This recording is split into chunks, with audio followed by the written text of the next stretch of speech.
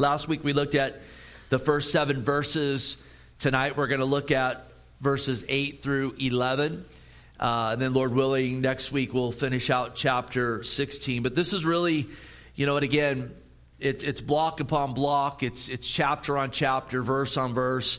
And it's a blessing when you go through Revelation that way. You can really see a great order to it. I know a lot of people steer clear of this book saying, it's just too all over the place and we can't find an order. And yet there's a clear order in it. Remember going back to even in the first chapter where John's told to write the things that he sees, the things that are, the things that will come next. Talking about seeing the life of death and resurrection of Christ, the things that are, the church age, that's where we are now. The things after this, those are the things in the Great Tribulation that we've been looking at. And praise God as well in that first chapter. And I'll take you back to this over and over again where it says, blessed are those who read and hear and keep the promises of this book. And so we want to do that. We want to walk in the counsel here in this letter, in this epistle. And absolutely, we want to abound as well in what this title really entails. It's the revelation of Jesus. And we've been learning more and more about our Lord in this, and that's a glorious thing. That's the best thing about the whole book. We learn more about Jesus Christ, and we get all kinds of insights into glory in heaven. And then also we're told how this dispensation is going to end and what's next in the millennial reign of Christ, and eventually a new heaven and a new earth. And those are exciting things. We have insights that the world around us does not have. So again, coming to 16, it really, what we're looking at here was first, the groundwork was laid for these bowls of wrath in chapter 15. And through the great tribulation that we've been looking at, remember it starts with these seal judgments that are in the first half of the tribulation. And then it moves into the trumpet judgments, which seem to be, moving into the second half, that second half, 3.5 years. And then these bowl judgments are definitely in the second half that really, they come to a head at the literal second coming of the Lord Jesus Christ. And so there in Revelation 15, John sees a sign in heaven. And remember, he had seen another sign in heaven earlier in the book, which really had to do with Satan's fall, a third of the angels falling with him, the promise of the Son, the woman being Israel, who the Son came through, Satan the dragon wanting to devour the Son, but him being caught up, really talking about the death, resurrection, and ascension of Christ. And then that dragon going after the woman, wanting to destroy her, and God saying, I'm going to keep her. And though we know, again, many of the Jews in Israel will be killed in the second half of the tribulation, God's going to preserve a remnant that's going to come to faith in Jesus Christ. So that was that first sign. And then the second sign is literally, again, in the second half of the tribulation as well. These are major events in the history of the world. And these are events that are going to happen that we're seeing in this other sign that he's talking about in Revelation 15 of really the final pouring out of God's wrath here on earth. And again, we've been talking a lot about the wrath of God and the judgment of God and the wrath of God being poured out here on earth, talking about how God has balanced books. God is a God of mercy, but if you want to reject that mercy, you're going to store up wrath. And then listen, there's a greater wrath of eternal wrath for those that reject Christ in a place called hell that Jesus talked about far more than he ever talked about heaven, because he doesn't want anyone to go there. And he laid down his life and took the wrath due us to pay the penalty of our sin, that if we call on him, we'll receive forgiveness and absolutely be under the grace of God and so forth. What a glorious place to be. Are you there tonight in that relationship with Christ? Look, that's the best place. That's the most secure place to be in all the world tonight. There's people running around looking for security in this, that, or the other. Some people hunkering down, in places of isolation and all these various things. But the most secure place to be in all the world is faith in the Lord Jesus Christ. Walking with him, abounding in him, knowing you're in his hands, knowing that he's going to go before you, knowing even as we talked about on Sunday that those that have called upon his name, those that love God, that he's even preordained our steps in Christ. And so it's a glorious thing, a glorious, truth and assurance. And we want to absolutely abound in that in the midst of all of these things. So again, there in Revelation 15:1, he says, I saw another sign in heaven, great and marvelous, 7 angels having the 7 last plagues, for in them the wrath of God is complete. And then we get in here to chapter 16, and we see these angels. We see the bowls of wrath that they have. And again, in this, God's judgment here on earth is completed. His wrath is poured out on the sins of men, who we've looked at several passages that talks about the sins of man finally, coming to the top of this bowl, and now wrath being poured out. And I love it there in Revelation 15:1, where it says this is great and marvelous. And we've touched on this a lot, and I'll touch on it again a little more tonight and next week in this chapter, because it's so key. Because when we talk about the wrath of God, look, it makes a lot of people get cringy. It makes them get uncomfortable. It even makes oftentimes Christians, not know, they don't know how to respond, that God's a God of wrath. And that Jesus is the one that comes back in Revelation 19, and he's the one that tramples the nations and so forth. Because we've had pushed on us so much, again, that God is love, and indeed he is, but a redefining of what that love is in this culture that we're in today, meaning God's loving and that he just loves everything and accepts everything, and everything's going into glory and so forth. And that's a lie. Look, here's the truth. God hates sin. Sin damns souls to hell. God loves us so much, he sent his son to die for us, to take the wrath through us, that whoever calls on his name will be saved. That's the love of God. But God's also a God of judgment and a God of wrath. And if you reject that, as so many do, and again, this world's wanting to push God out, the time's coming when that's going to be put down and the wrath of God will be poured out. And that is a great and a marvelous thing. It's not great and marvelous in that men, again, will be judged for eternity and eternal hell. God takes no pleasure in the death of men, even in the death of the wicked, we read in Ezekiel. But it's great and marvelous in that, and again, I rejoice in this. This is going to get wrapped up. The way things are right now, it's going to get wrapped up. And it needs to be, because man is on a collision course with total destruction if God doesn't intervene and wrap it up. I mean, we are, as a whole society in this world, I'm not talking about those walking with Christ. Hopefully we're abounding in the Lord. The road of the righteous leads upward. The road of the wicked leads downward. We read in Proverbs. We want to be on that road winding upward, which sometimes that's a harder trek to walk uphill than downhill. Has anyone, notice that? Like, up versus down, but it is with a collision course of destruction. In fact, the Lord himself said, if the Lord doesn't return, there'll be nothing left to return to. And we're coming very soon to the day when God's going to wrap this up, and he's going to reign on earth for 1,000 years. It's going to be glorious. It's going to be great. It's going to be marvelous. And again, even in God's judgment, it's great and marvelous because God is even glorified in his judgment. Listen, justice when it's served is a glorious, glorious thing. And even in this life, when there's heinous crimes committed, and the people that commit those crimes are tried and found guilty, and then they're sentenced, that's a glorious thing. It's glorious in the sense of you are paying the price of your sin, and justice has been served. Praise God, Jesus paid our penalty for us, and we rejoice in that as well, because on our own we have no hope. So last week in chapter 16, we actually started seeing these bowls of wrath being poured out. We saw the first was foul and loathsome sores that came upon all of those who had taken the mark of the beast and worship the beast. And we'll come back to that at the end of our study here tonight. We saw the second angel poured out his bowl on the sea, and it became blood like the blood of a dead man, and every living creature in the sea died. And interesting, earlier in the judgments, in I believe it was the trumpet judgments, a third of the sea had already been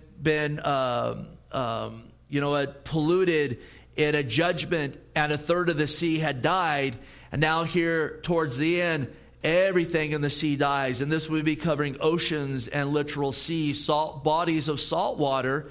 And then the third angel we saw last week pours out his bowl on the rivers and the springs, and they become blood as well. And again, earlier we had seen that happen to a third of those. Now it happens to all of them. And absolutely, this is just a picture of all waters and those things that live in them coming to an end. It's like God just saying, it's almost like, God's in the power plant and he's just shutting it all down. Everything that men have taken for granted, everything that God has provided. Again, remember in the tribulation, it's really a world that says, we don't want you, God. We want to be our own God. We want our own Messiah. And the Antichrist will be that for them. And what a loser he is. And this is just God saying, okay, I'm going to shut it down. Because what we see tonight and what we see through all of this, except for a small remnant, and that was even earlier in the tribulation, really what we see in this is even in the midst of God shutting these things down, his provisions, we'll see even him shutting the sun down. And first of all, I guess cranking it up, because we'll see tonight in the fourth bowl, men getting scorched with fire from the sun. And then in the next bowl, the sun being darkened at the same time. And again, God heating it up, then God shutting it down. Again, God provides for us so much, and that in itself should be enough to cause us to repent. The scripture says in Romans, his kindness leads us to repentance. It goes back to the teachings of Jesus where, he sends the rain upon the wicked and on the just alike. And yet, again, a world that does not want to give thanks to God, that does not want to acknowledge God, they're not thankful, they're not grateful, as we read there in Romans 1. They don't want to give praise to God. And so, look at eventually, there's consequences in that. And I know some folks, well, wait a minute, what's wrong? That's not fair. It is fair because he's God and we're not. And that's what so many people don't get. They think them and God are equals and we're going to sit down and we're going to debate it. No one's debating with the Lord. God is God. He is the potter. We are the clay. We are but dust. And he is just gracious and merciful to absolutely give us this much time to even repent and come to him and make that way of salvation for us. So let's read our text here. That's setting it up where we're going. I know some of this stuff, it's been reviewed multiple times in the course of this, but that's good. Look, repetition is a good thing, and I think that there's super valuable things here that we got to get a grasp on. Again, going back to even the judgment of the Lord and the wrath of God. These are things we need to understand because, again, there's so much distortion of these things, and so much of that distortion even comes from within the church today, and that's pathetic. So verse 8, it says, "Then the fourth angel poured out his bowl on the sun, and power was given to him to scorch men with fire, and men were scorched with great heat. And they blasphemed the name of God, who has power over these plagues, and they did not repent and give him glory. Then the fifth angel poured out his bowl on the throne of the beast, and his kingdom became full of darkness, and they gnawed their tongues because of the pain. They blasphemed the God of heaven because of their pains and their sores, and did not repent of their deeds." Notice the pattern. No repentance whatsoever. So, again, verse 8 and 9, this fourth angel, he pours out a bowl, and it's poured on the sun. And as a result of this being poured out on the sun, it seems, heats up, and fire and heat that scorches men is poured out upon the earth. So it's kind of like a ricochet judgment. We're gonna throw it up here, and it's going to come down and be doubled up when it hits the earth down here below. And I kind of, I don't want to say I laugh at this in a sense of, making light of it. Because, again, I want to see people repent. I want to see people come to Christ Jesus. But I laugh at it in the sense of this. These folks are finally going to get real global warming. They're going to get real global warming. Because here's the thing about climate change. The climate's always changing. The climate's always been changing in the history of the world. That's the archaeological record shows us that. Look, if you're just in an area for a certain amount of time, you'll see even weather patterns come and go, and you get different seasons with more rain and less, and hotter summers and cooler ones, and sometimes you get a few in a row. Then like this last winter was a colder winter. And you know what? I know, maybe 5-6 years back, maybe, there was a stretch where we weren't having those cold winters. And I know that because I used to have an apricot tree. And apricot trees, they produce a lot of apricots, when we have a cold winter. Cold winter produces a ton of apricots. And when you don't got a cold winter, when you don't got a lot of freezes, you don't get a whole lot of apricots. Also, when you don't get cold winters, we have the trees out here blooming right now. And I've had several people, what kind of tree that is? That's a beautiful tree. I want that tree for my yard. That tree's a fruitless pear tree. Why would you make it fruitless? I don't know, but it's a fruitless pear tree. And that tree out there, when you don't get freezes and you don't get a cold winter, it can get blight. In fact, at one point, some of those trees got blight, and we had to cut them back and dust them with copper. Otherwise, we would have lost them. And so there's climate change all the time. Look, God's a God of variety. God allows the climate to change for different purposes and reasons, even reasons that these geniuses haven't figured out yet, because God's the one that orchestrates all this weather. God's the one that sends the wind where it goes, sends the rain when it comes, brings the sun up every day. He absolutely has it all dialed in. And you see a group of high-ups absolutely coming with a green agenda, a Gaia or a Mother Earth worship that's just a big lie to basically promote their Antichrist agenda. But here's the thing, you peddle a lie long enough, that lie is going to come back on you. And as it says in the Proverbs, if you dig a hole or you dig a pit, guess what's going to happen? You're going to fall into it. If you roll a stone back to roll on someone else, eventually it's going to roll on you. And I look at this, and boy, there's no arguing. This absolutely is global warming coming upon them. You reap what you sow. And look I'm not saying that just to be funny. I really believe that's what that is. Because it's such a wicked agenda out there being pushed to not only push an Antichrist agenda, but just to strip people of their rights. And we're going to get into the second, even changing the ordinances of God. Because here's the deal. The earth was created for man. Man wasn't created for the earth. Did you hear that tonight? And even as a believer, you need to hear it, because a lot of believers start getting weird with this stuff when they put their Bible to the side. The earth was created for man to have dominion over, not for the earth to have dominion over man. Now, we should be good stewards of it, 100%. Pick up your trash, mow your lawn, keep things in order, glorify God in that. You're going to be a better witness to your neighbors and so forth. And a lot of times, economically, it works out better as well when you recycle properly and so forth. But this is a world that wants to worship the earth versus worshiping God. And they're pushing these agendas that are rooted in lies, because I think according to Al Gore, we're supposed to all be underwater right now. It's just, these are liars. They're filthy liars, but they're going to get, again, what they want, though they really don't want it. So look at, the sun's not the earth, but it gives and sustains life on the earth.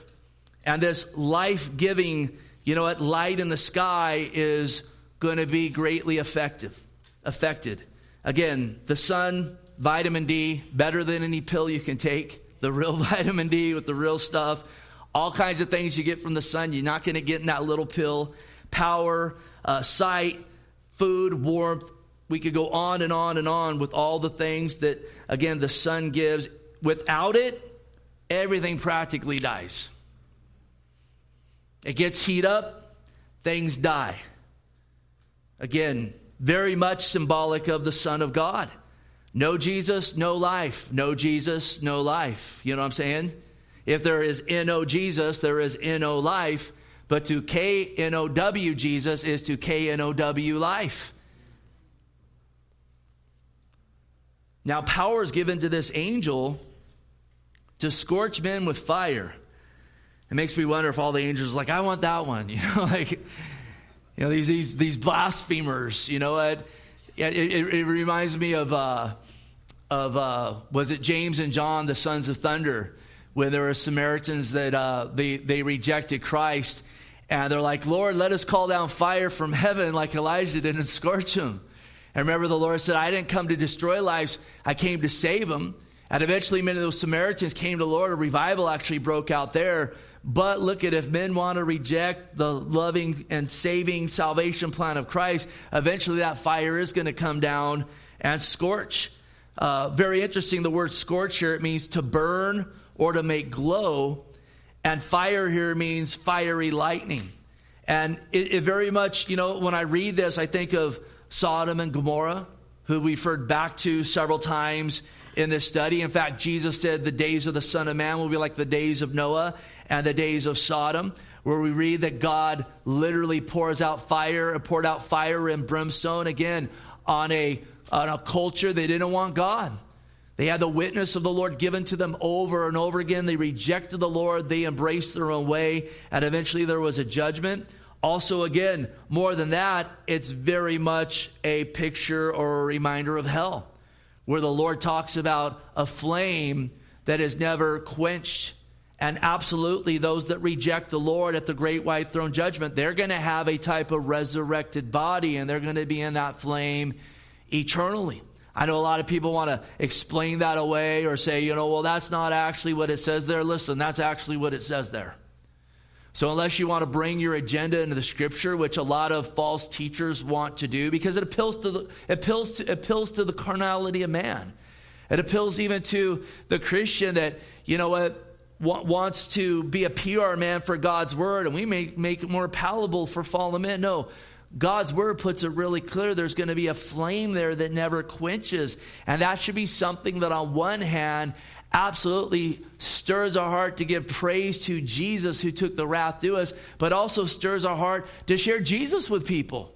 Maybe some of y'all tonight, you need your heart stirred for those in your life that don't know the Lord, that you're not praying for, that you're not concerned for their soul. We need to be stirred in that area continually. Also, again, as it's talking about scorching, burning and glowing, fiery lightning, I think of those fiery serpents that came out to the Israelites when they brought in the Moabite women and fornicated. And I also think about Jesus when the 70 went out and they were rejoicing that even the demons were subjected to them in Jesus' name.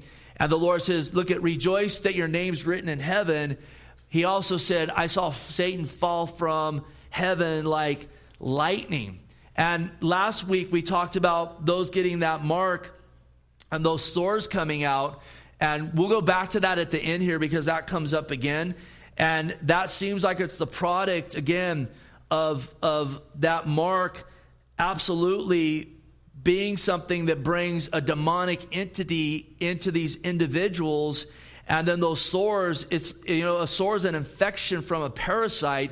And it seems that the infections that they get is from the parasite of either a demon or singularity of, a DNA change, what this world is trying to condition everyone for. And you see those sores aren't just normal sores, they're like supernatural sores as a result of just this demonic mixing. And again, where it says fire being fiery lightning, we see those pictures of the demonic in the wrath that comes upon men. It's almost like a thing, if you want to reject God and worship demons, God will even use those very demons that are going to be in the lake of fire forever right now to torment individuals that want to shun Him.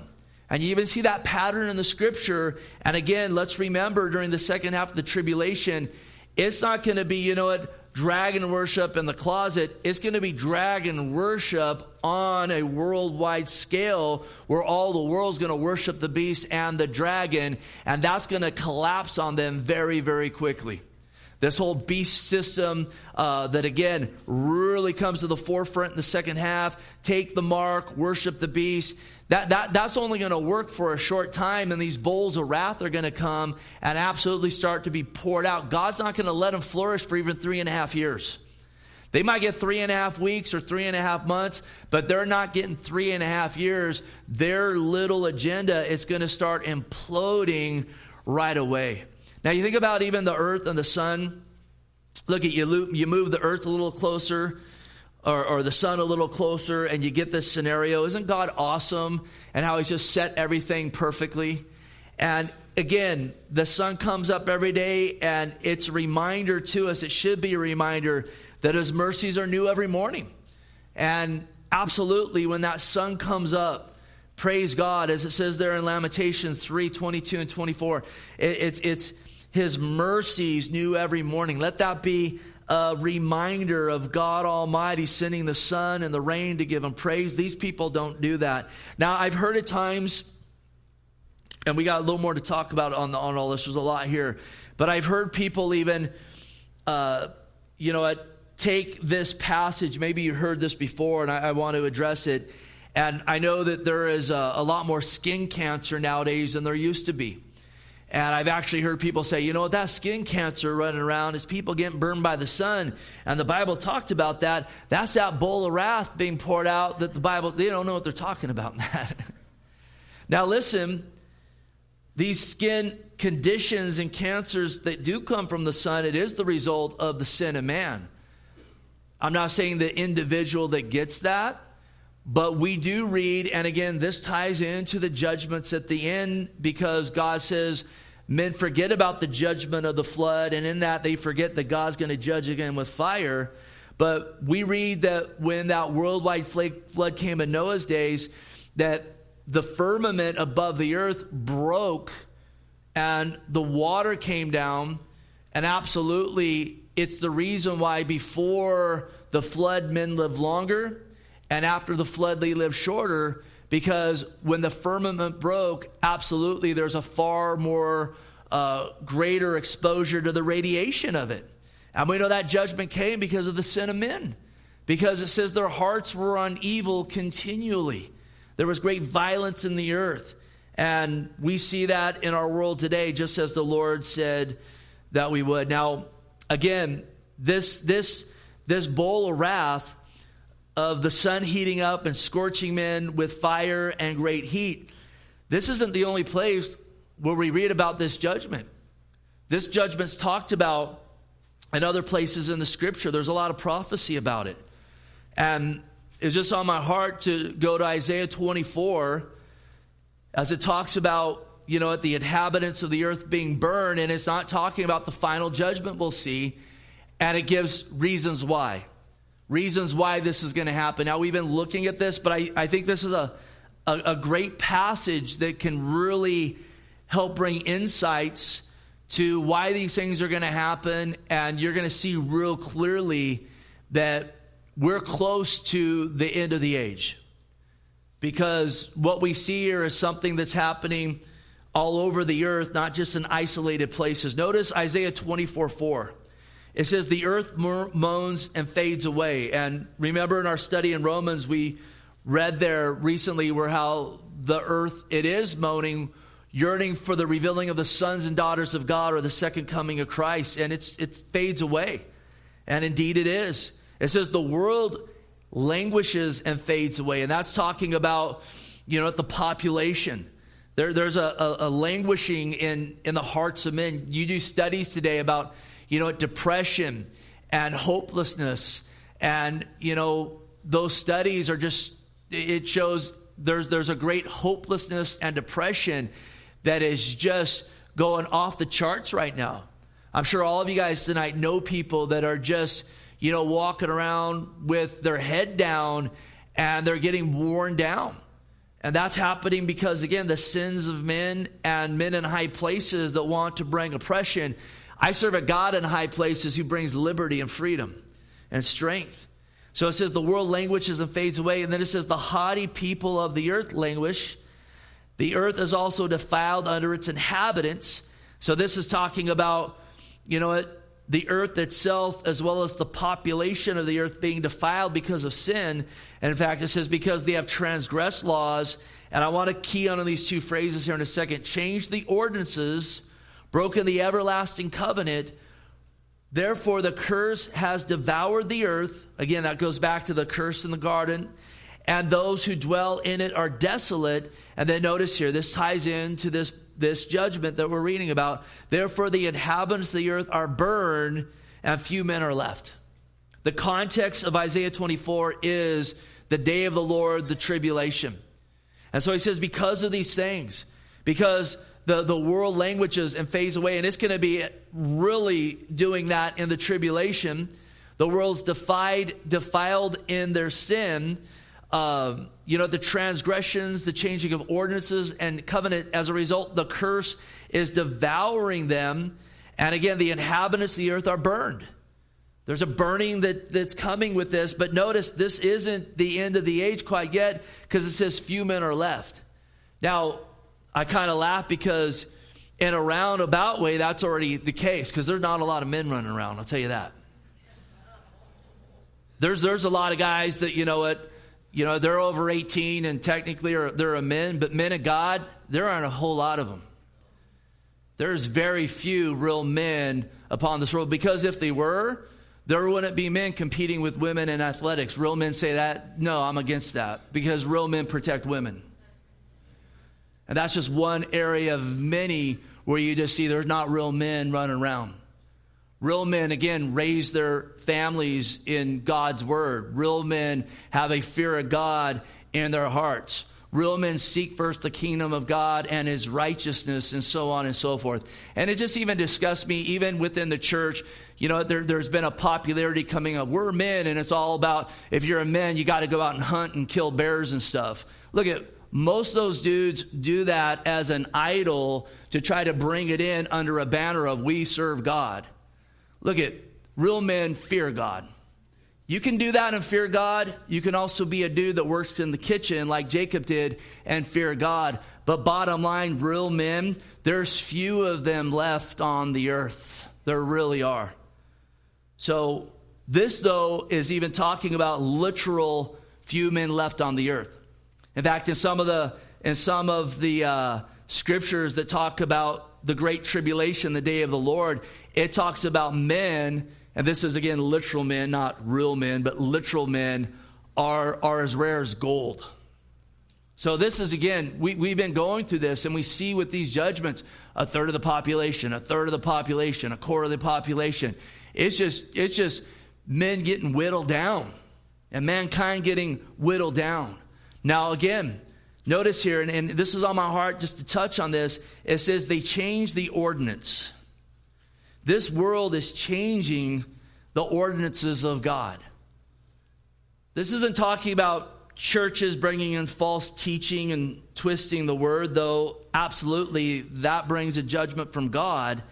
This is talking about original ordinances given from God at the very beginning to mankind, and these ordinances being changed. Look with me there at Genesis 1, the first chapter, 26 through 28. And I'll point out 6 ordinances given by God and show you clearly how these things are being changed. I've already touched on it a little bit. It says, then God said, let us make, that's the first ordinance, man in our image, that's the second ordinance, according to our likeness, that's the third ordinance. Let them have dominion over the fish of the sea, over birds of the air, over the cattle, over all the earth, over all the creeping things that creep on the earth. That's a fourth ordinance. So God created man in his own image. In the image of God he created him. Male and female created him. That's a fifth ordinance. And then God said to them, and then God blessed them and said to them, be fruitful and multiply, fill the earth and subdue it. That's a sixth ordinance. Have dominion over the fish of the sea, the birds of the air, and over every living thing that moves on the earth. That's 6 clearly there, and there's probably some that I'm missing. So that first ordinance, let us make. And here's the deal. God's the one who's made everything. In the beginning, again, God created. He created everything. He created in 6 literal days, and he rested a literal 24 hours. And he said, as I rested for 24 hours, on the 7th day, I want you to rest for 24 hours. Context, it's 24 literal 6-day periods where he created everything. He rested on a 7th. You can't get anything other than that out of the context if you fear God when you study the Bible. But that's being changed, isn't it? That's been changed big time. Some fool came up with some idea that, you know what, no, billions of years it took for us to get everything created. And it's time plus slime. It's just luck and chance that we are where we are now. And some fool went and, you know what, visited some island where he saw a duck-billed platypus and said, I figured it out. A mammal with a beak, you know what, a mammal with a duck bill. All this is just, you know what, things changing and things evolving. There ain't a shred of evidence for it. Not a shred of evidence for it. Again, DNA has information. That information is for each of its kind. Within each's kind, there's varieties. Look around here tonight. There's some variety in the room, is there not? But I haven't seen any monkeys come in here with a Bible tonight. And no one has a mama who's a monkey. None of this is observed. But it's been changed. Our children are taught in schools that we fund with our tax dollars that they're the product of time plus slime, just chance, and a monkey one day produced a baby. That is a fat lie that does not have any backing, with real science whatsoever. What it is, it's a lie put forth so that men can try to sin in comfort. Because if God created the world, guess what that means? You're going to give account to God who created the world. But that's been changed. And it's lunacy is what it is. It's pseudoscience. It's utter nonsense. And hear this, God didn't create the world through evolution. And if you're believing that, you need to get checked by Scripture, because Scripture does not teach that. And Scripture supersedes pseudoscience at every single turn. And some of these people come along like, the scientists, we got to make the Bible fit science because the Bible's not a scientific book. That's a lie. It absolutely is. But that's been changed. So again, let us make. God created, that's been changed. Man in our image. Look at men and women, mankind, they're created in the image of God Almighty. And just as we have a call to give reverence and respect to God, we have a call to give reverence and respect our fellow brother and sister in Adam. But boy, that is being changed as well. This is a loveless world. This is a world where babies are killed in the millions on a regular basis, and we're told that's normal and that's the way that things should be. We're living in a world that is marked by mass human trafficking. This nation is one of the leaders of it. Just so you guys know, well, I'm not going to go there. Look at, about to rabbit trail, don't need to do that. Murders galore. Again, it's a violent world. We're in a place where people openly on social media rejoice in the deaths of others that have a different position, on subject matters going on in the world today. We've seen a ton of that the last 2 years. It's disgusting. Those souls are loved by God. And it seems like we're in a place where these governments just look at men and women as just numbers. In fact, a lot of these guys pushing this, a great reset, they just look at mankind as a commodity to them to do their purposes. They're soulless, really, is what they are. And they just look at men not as men and women created in the image and likeness of God, but just something to use for their advancement, which it seems, and even in their own verbiage, they say, we even want to replace them with some sort of singularity, some mix of machine and man, and we'll get these, robotic type slaves that we just can control. Please be educated on this stuff. It is abounding around us. They change the ordinances. They absolutely are. He says, according to our likeness, let's make them. And again, man was created in the likeness of God, and we are called to strive to be Christ-like. Amen? We're called to be like the Lord. But again, we're in a culture where that is not preached and promoted. Oftentimes, even in churches, it's not. This culture seeks self and pleasure first, not to be Christ-like, who laid down his life for others and sought the will of the Father first. Popular woman author, supposedly Christian, Shannon showed me this the other day. She just came out with a new book, and this is the title of it. There's like a one-word title then underneath that says, Finding Your Way to the Life You've Always Dreamed of. Do that in Christianity. You think Paul dreamed of shipwrecks and being beat and being forsaken, and the more he loved, the less he loved, and being persecuted for the cause of Christ? Oh, it's all what I dreamed of. No, we're called to be like Christ. Christ laid down his life. But Christ walked in perfect communion with the Holy Spirit and the Father. That's the life that we should want. But those ordinances have been changed. Again, let them have dominion over the fish, the sea. I already went on a rant on this. Man is above creation. Creation is here to bless man. But you literally see so many and most who worship the earth. And we see this green agenda that's been come in to push an antichrist cause. And then hugely, everyone should know this. God made them male and female. Can we say amen to that tonight? This is like, again, it's all pseudoscience though. This is observed over and over and over and over and over again, male and female. But again, another Christian book that just came out. This is the title, that God and the Transgender Debate. Dude, this ain't no debate. It's like I shared a few weeks ago. We don't argue about this. We prophesy truth about this, male and female. You need to prophesy that into your children's life. You're a male little boy, you're a female little girl. There ain't no debate. There's no debate about this. There's never been a debate about it until the time we're living in now, where the ordinances of God are being changed. And then be fruitful and multiply. How does that happen? Through marriage. So it's a call for biblical marriage to build what? To multiply, to do what? A biblical family. And we see this even there in Genesis 2 when we get the detailed account of woman being created for man.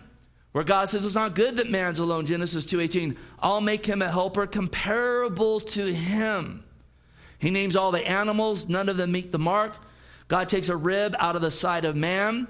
He goes into a deep sleep. He forms woman, brings them to Adam. Adam says in verse 23, this is bone of my bones, flesh of my flesh. She shall be called woman because she was taken out of man. Therefore a man, the masculine, shall leave his father, be joined, and his mother be joined to his wife, the feminine, and these shall become one flesh. They were both naked, the man and the wife. I'm not ashamed. Notice, he didn't put man into a deep sleep and bring another fellow along. I know there's a lot of jokes there. There's a lot of funny things there. Again, I've heard it. It's Adam and Eve, not Adam and Steve. But it's true. He didn't bring another fellow along. Look, it doesn't work. Again, let's talk about real science. That doesn't work, and it actually destroys bodies. And in fact, it destroys cultures.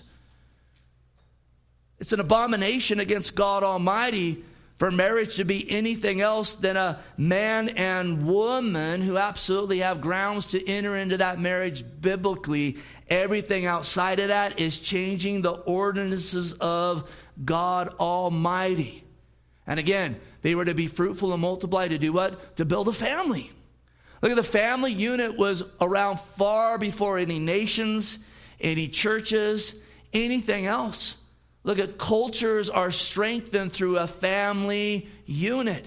A man, a woman in holy matrimony, raising children, preferably in a fear of God and in the way of the Lord. You're going to get a powerful, booming culture when that's the case. But nowadays, that's attacked at every single turn.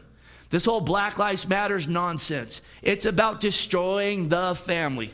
I don't know one black person that says that's my movement. Do Black Lives Matter? Yeah, they do. All lives matter as well. They all do. But if you get into the doctrine of that group, it's satanic, it's Marxist, and it's to destroy family units 100%. And we've had it shoved down our throats because they're trying to change the ordinances of God, and they're all going to give an account before God Almighty. Look at, if you're hearing this tonight, you're oh, Steve, Genesis way back there, you're out of touch. Jesus Christ affirmed all of this.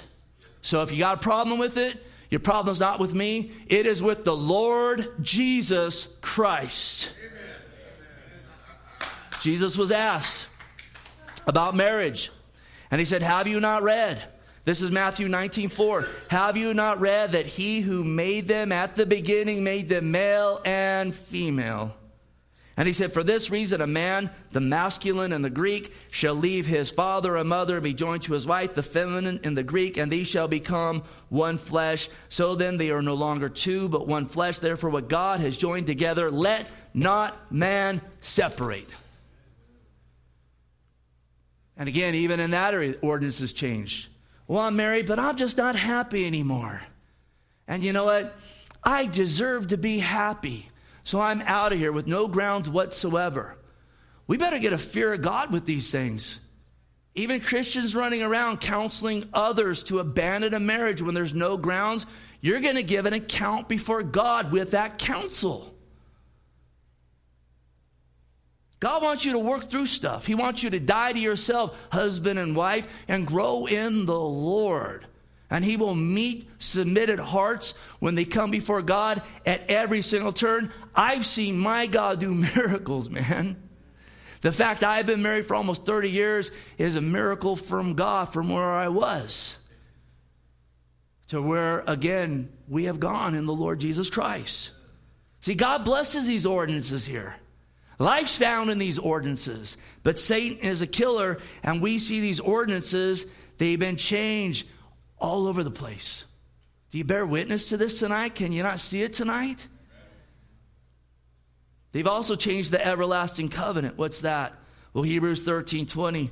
Now may the God of peace, who brought up our Lord Jesus Christ from the dead, that great shepherd of the sheep, through the blood of the everlasting covenant, make you complete in every good work to do His will, working in you what is well-pleasing in His sight, through Jesus Christ, to whom be glory forever and ever. Amen. The everlasting covenant is Christ crucified and raised from the dead.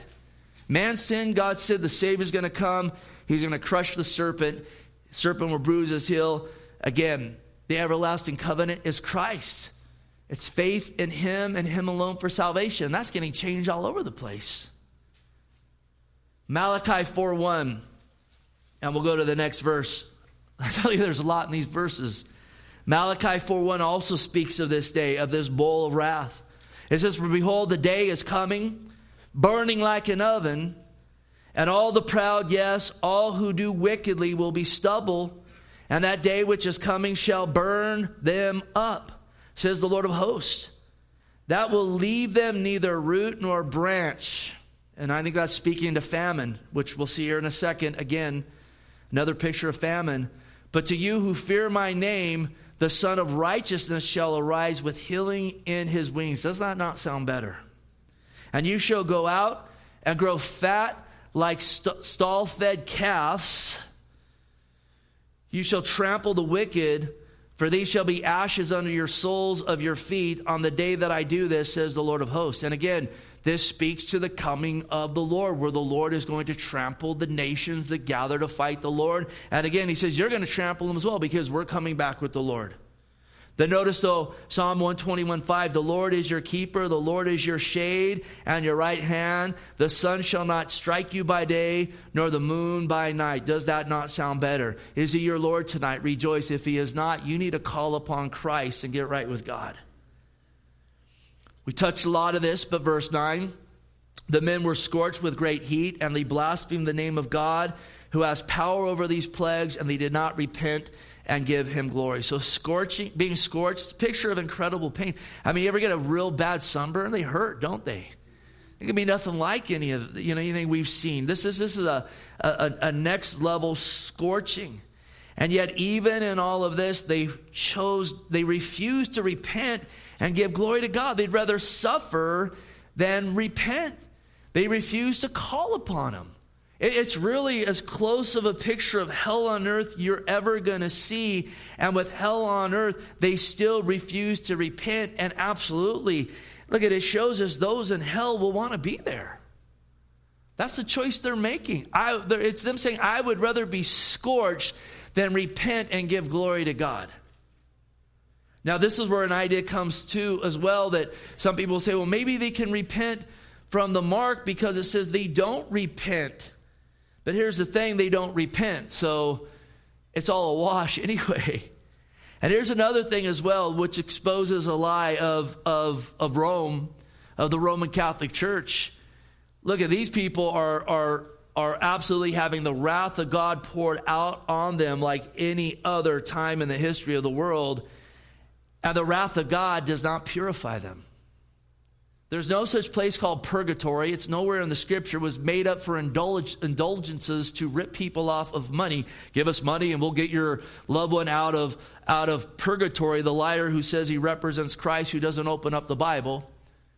But it's this idea of purgatory. I will pay for my sins under wrath, and I'll be purged of my sin as wrath comes upon me.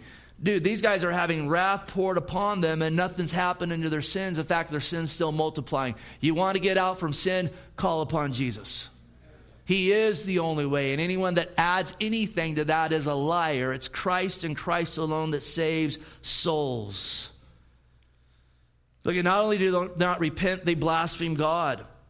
To blaspheme, it means to vilify or speak evil of. And it seems they still hold on to this false peace that God's bad, the beast is good, the beast will win out. And sadly, again, missing the absolute truth that God, as it says here in the text, God has power over these plagues. He has power to pour them out.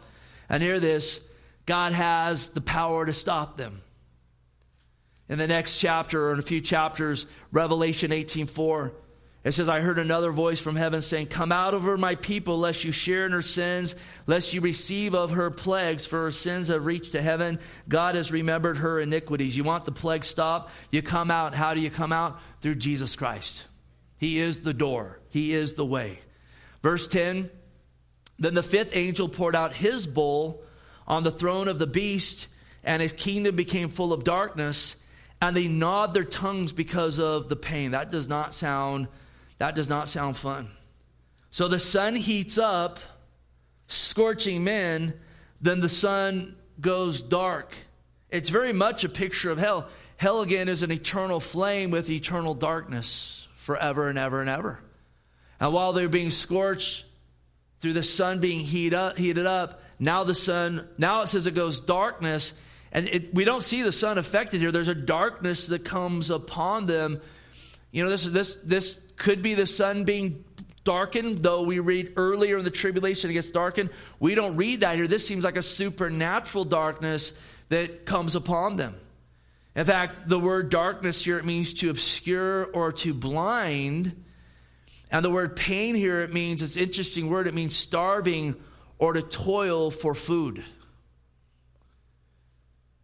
And again, we just read there in Isaiah where there would not be branch or root. You know, everything's just getting shut down. And it seems that the pain, as we'll see here in a second, is associated with their sores. But I don't think it's a stretch at all to say as well they're in a pain because, again, if you look at the word in the Greek, because they're starving and they're toiling for food, there's no food. And the Antichrist had said, look, take the mark, come worship me, come, and worship the image of the beast, and you'll be able to buy and sell. That don't do you any good when there's nothing to buy or sell. There's no food. Again, we talked about it. This is how Satan works. He brings forth sin, temptation, he promises the world, and then it's that proverb where it talks about the woman the adulteress, her lips drip like honey. You go in, and in her house, it's the stairwell to hell. The stairway to hell. Very much like the, judgment that we read about in Exodus in Egypt when those plagues were coming on them. It says darkness was over the land of Egypt, darkness which may even be felt. And then it says, but the children of Israel had light. That's Exodus 10, 21 through 23. And so a darkness is going to come upon them that they can feel. And what they're feeling is a pain that's a starving and a toiling for food. And it says in the midst of all this pain, they gnaw their tongues, which means to chew or to squeeze the tongue. So you keep blaspheming God, eventually God's going to have you gnaw your own tongue. You wonder if they're gnawing them, because they're so hungry. Because again, the word pain is associated with famine. Really what it is, though, is again, they're in a place of torment, and it really is a preview of eternal hell. Matthew 13:49. And so it will be at the end of the age, angels will come forth, separate the wicked from among the just, cast them into the furnace of fire. There will be wailing and gnashing of teeth. I don't know, gnashing of teeth even sounds better than gnawing of the tongue. Then 2 Peter 2:17, they are wells without water, clouds carried by a tempest, for whom is reserved, notice, the blackness of darkness forever. And again, Jesus talks about a flame of hell. It talks about darkness in hell, wailing and gnashing of teeth, and they're getting a preview of it on earth. Now again, you read this and you grieve with honest. Oh, God's a monster for doing this. These people are just following their hearts. There's nothing wrong with that. Jesus has already made the way of escape. Think about Jesus on the cross. He was atoning for our sin.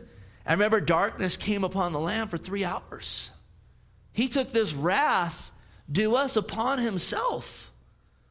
Notice Luke 23:44. And it was about the 6th hour, and there was darkness over all the earth until the 9th hour. That's noon to 3 o'clock. And the sun was darkened, and the veil of the temple was torn in two. And when Jesus had cried out with a loud voice, he said, Father, into your hands I commit my spirit. And having said this, he breathed his last. And when the centurion saw what happened, he glorified God, saying, certainly this was a righteous man. Jesus bore the wrath due us upon the cross. The veil being torn in the temple, it's a picture of, again, Jesus making that way to enter into the presence of God in relationship with God because he atoned for our sins. And how do we partake of that? We humble our hearts and we call out to Christ to be our Lord. We repent from sin. We turn from sin to say, I want Jesus to be my Lord. And to wash and cleanse whoever calls on his name. Look at this darkness as well. It ushers in the light of the second coming because we're getting very near that in Revelation. Notice Mark 13:24, Jesus speaking of this time. But in those days after the tribulation, the sun will be darkened, the moon will not give its light, the stars of heaven will fall, the powers in the heavens will be shaken. Then they will see the Son of Man coming in the clouds with great power and glory. Let me tell you, when Jesus shows up, everything gets lit. And then finally here, verse 11. You think this would bring them to repentance, right? But no, they blasphemed they blasphemed the God of heaven because of their pains and their sores and did not repent of their deeds. This is them not only not repenting, but it's them blaming God for their situation. And this is on them. Again, to blaspheme means to blame or curse. It means to villainize. Again, that's what Satan did when he tempted man with the original sin. You know, that God doesn't want you to be like him. That's why he said don't eat from the tree. God's the bad guy. And here they are all these 1,000 years later with all this wrath being poured out, still believing that. It's kind of like Elijah when Ahab, the wicked king, you know, there was a drought in the land because of Ahab and Israel's sin. And it says Elijah called that plague on them because of their sin according to the scriptures. And then Ahab finally sees Elijah and says, oh, you troubler of Israel. It's your fault. And he answered, I haven't troubled Israel, but you and your father's house have, and that you've forsaken the commandments of the Lord and followed the Baals or Beelzebub. But men not wanting to take responsibility for their sin, you're the trouble. And think about Paul in Acts 24. He's being judged. And they say about him, Acts 24:5, we found this man to be a plague, a creator of dissension among the Jews throughout the world, and a ringleader of the sect of the Nazarenes. Again, he's the troublemaker. No. It's the sin of men that's causing all of this. But they don't want to deal in truth. It's God's fault. God's the bad guy. And you see some of you run around like that today. If there was a God in heaven, we'd never have COVID-19. COVID-19 came because of the sin of man in the garden. God said, if you eat of that tree, you're going to die. Wars came, disease came, abuse came. All of that came because man said, I'll do what I want to do. I will be my own God, and God's not a liar. He said, you eat of that tree, you're going to die. Everything's going to change, and it absolutely has.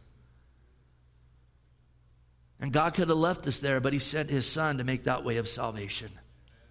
So they blaspheme the God of heaven. They keep vilifying God, cursing God because of their pains and their sores. And again, this goes back to that first bowl where these sores and pains are on them who took the mark of the beast. Remember, it says foul and loathsome sores came upon the men who had the mark of the beast and worship the image. The word foul means stinks or evil, loathsome, vicious, or devilish. And again, it seems that it comes through this mark that invites the demonic in. It's something that just doesn't take. An infection is, again, the result of a germ or parasite. And we talked about this over and over again, singularity and this push for a merging of man and machine. You know, you see it all over, even this Zuckerberg character, you know, the metaverse. That's goofy. Dude, goofy stuff, but pushing a wicked agenda. Dude, get those things off your face and go play in a field. This is goofy nonsense. What I learned from church tonight. Steve said the metaverse is goofy. I stand by it too. But they push this stuff.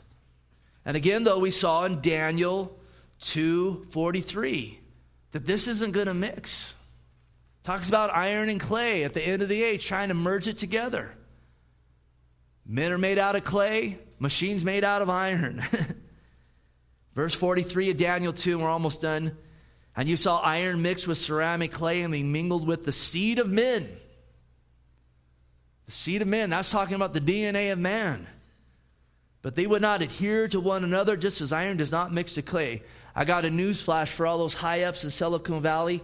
It ain't going to work. Not because you can't do it, because you probably can. It ain't going to work because God will not allow it. Going to break out into an infection that, again, causes men to blaspheme God, and in their great rebellion, they still won't repent of their deeds. Again, to repent, it means to think differently. It means to reconsider. They still won't reconsider their position. Look, they're committed to sin, to self, to Satan, all the way to hell. Well, Heavenly Father, we just bless you tonight and give you praise, God. I just thank you, Lord Jesus, that you are the way, the truth, and the life. I thank you, Lord, that you call all unto yourself, as you are the only way to the Father. I hope and pray, Lord, all of us here tonight have called upon Christ. I pray, God, that we would have a, Lord, biblical, God, worldview. And Lord, absolutely a biblical understanding of salvation and judgment and your wrath. I do pray, God, it would cause us to rejoice all the more in the work of the cross, where you literally took the wrath due us upon yourself. You laid down your life as the wages of our sin is death, but you defeated sin, death, Satan, and hell when you rose from the grave. I hope and pray, God, if there's any here who have not called on you, they'd repent tonight and call upon Christ.